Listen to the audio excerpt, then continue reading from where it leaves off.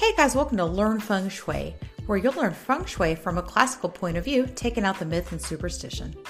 If you like weekly tips as well as fun folklore tales, you'll enjoy learning Feng Shui with me.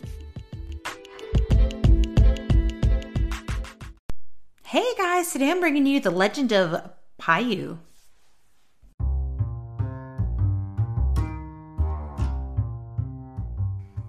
Hey guys, go check out the events page on my website following the link below. All the workshops, which are totally free and really going to be geared towards more beginning Feng Shui. In May is the 8 sectors. June, July, August, and September, we'll all be looking at forms for your external Feng Shui, forms for setting up a bedroom, forms for your kitchen, and forms for your office. So it'll be super easy and a really easy, good place to start with Feng Shui. And if you want to know how to time your Feng Shui, go check out the Feng Shui Club features, which is the paid monthly subscription. You have access to weekly calls and all the jazz, and the recordings will be available for subscribers. So you'll be able to go back if you can't join live. So anyway, I love you. Go check it out.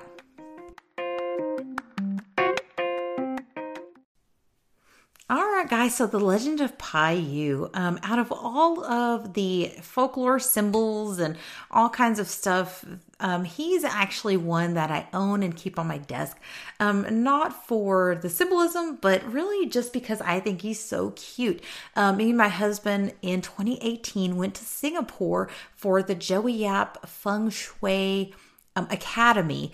And when we were there, of course, we went shopping, and of course they have all sorts of little, items, tokens, Feng Shui geared things. But when we were at a jade shop, I guess, in the middle of an alley somewhere, I came across a little jade Paiyu, and I just thought he was so cute. So now he lives on my desk with me. With that being said, let's kind of jump into it, and I'll describe what he looks like and why he's my favorite. So Paiyu, or sometimes called Piyu, is one of the 5 auspicious animals of traditional Chinese culture. The other 4 are the dragon, the phoenix, the turtle, and the Kailin. Remember, the Kailin is the Chinese unicorn. The Chinese people call it a fortune beast, and it's a lion-looking beast that has the head of a dragon, the body of a horse, and the legs of the Kailin, and it's able to fly.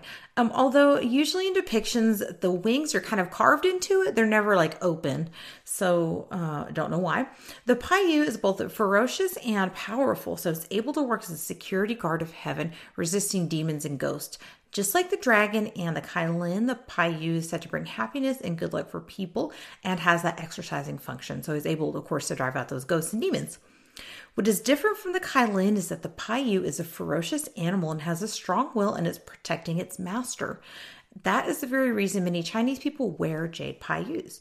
And it's very true. And even not just Chinese, but they're very big in Asian culture. I know I went to a nail shop, and the gentleman that was giving me my pedicure, he's Vietnamese, but I asked him where he got his bracelet because he had the most beautiful white jade bracelet with a golden Paiyu in it. And I just thought, wow, I want that. I was jealous.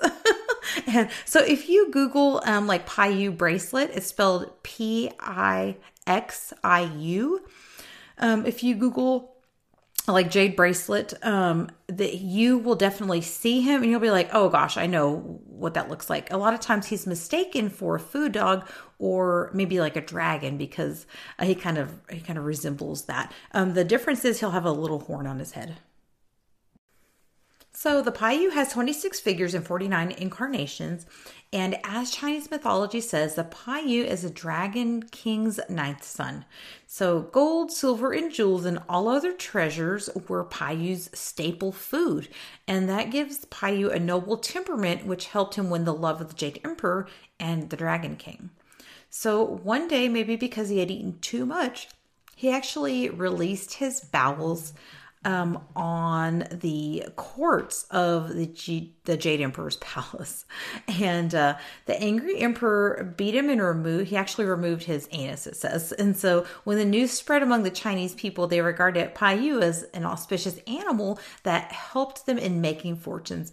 And I've also heard they say it helps them keep a fortune because of that quality of holding in the gold after he's eaten it. It stays in his body. like a big piggy bank, I guess.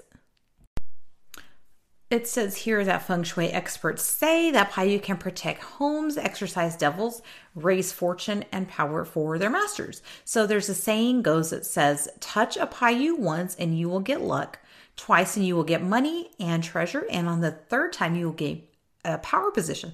So I think I'm about to touch mine 3 times, guys. Usually there are 3 materials that the Paiyu is made out of: copper, wood, and jade. Copper is relatively cheap and it mimics gold. Wood was traditionally used in sculpting Paiyu figures on the joist of big houses to keep out the bad luck. So I guess like the Fu dogs, they would actually carve these wooden figures onto the joist of the home, And it says in recent years, various kinds of jade have been used in Paiyu sculpting. But no matter what Paiyu is made from, it's almost the same power in raising fortunes, it says. But traditionally, according to feng shui experts, according to this website, the copper Paiyus placed in 8 directions have the strongest powers. So one peculiarity of the Paiyu is that if the master has violated the law, it will not work on him anymore. So I guess there's some things you can't do. Let's look at that.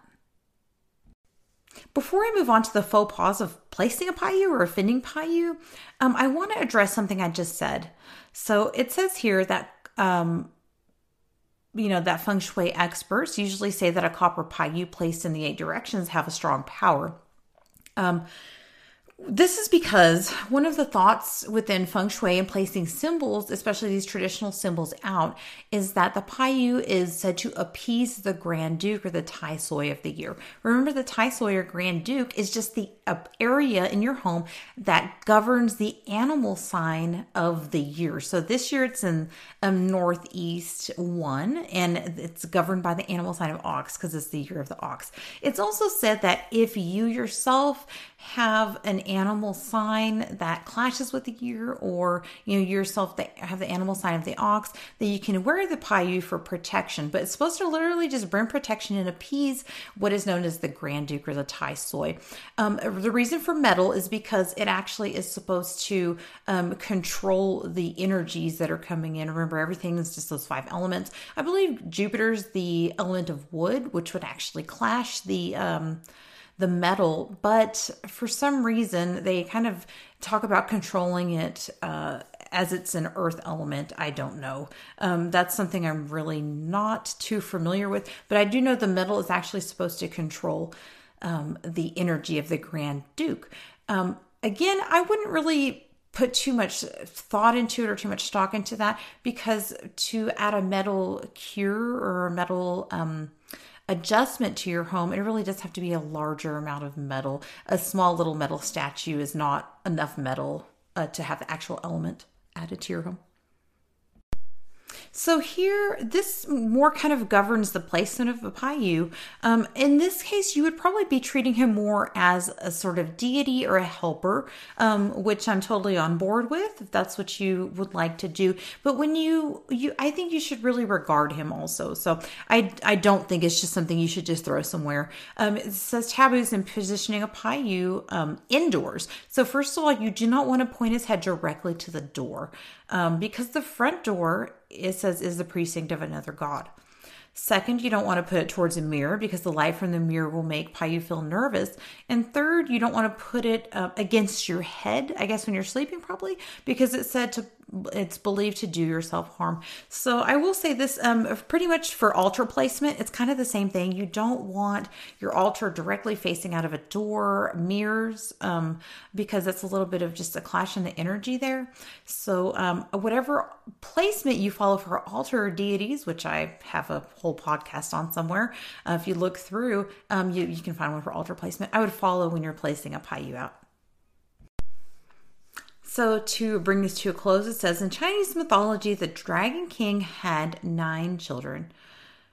And Paiyu, of course, was amongst them. Dragons are believed to have supernatural powers in changing weather, ruling oceans, and it's very naturally that all the suns are also powerful. So in turn, Paiyu is also powerful. In Chinese people's minds, dragons are a symbol of power and dignity, and that is also one reason why Chinese call themselves the descendants of the dragons. And that article is from visitbeijing.com. And here it also says Beijing tourism. But either way, I'll put the link down below in the notes.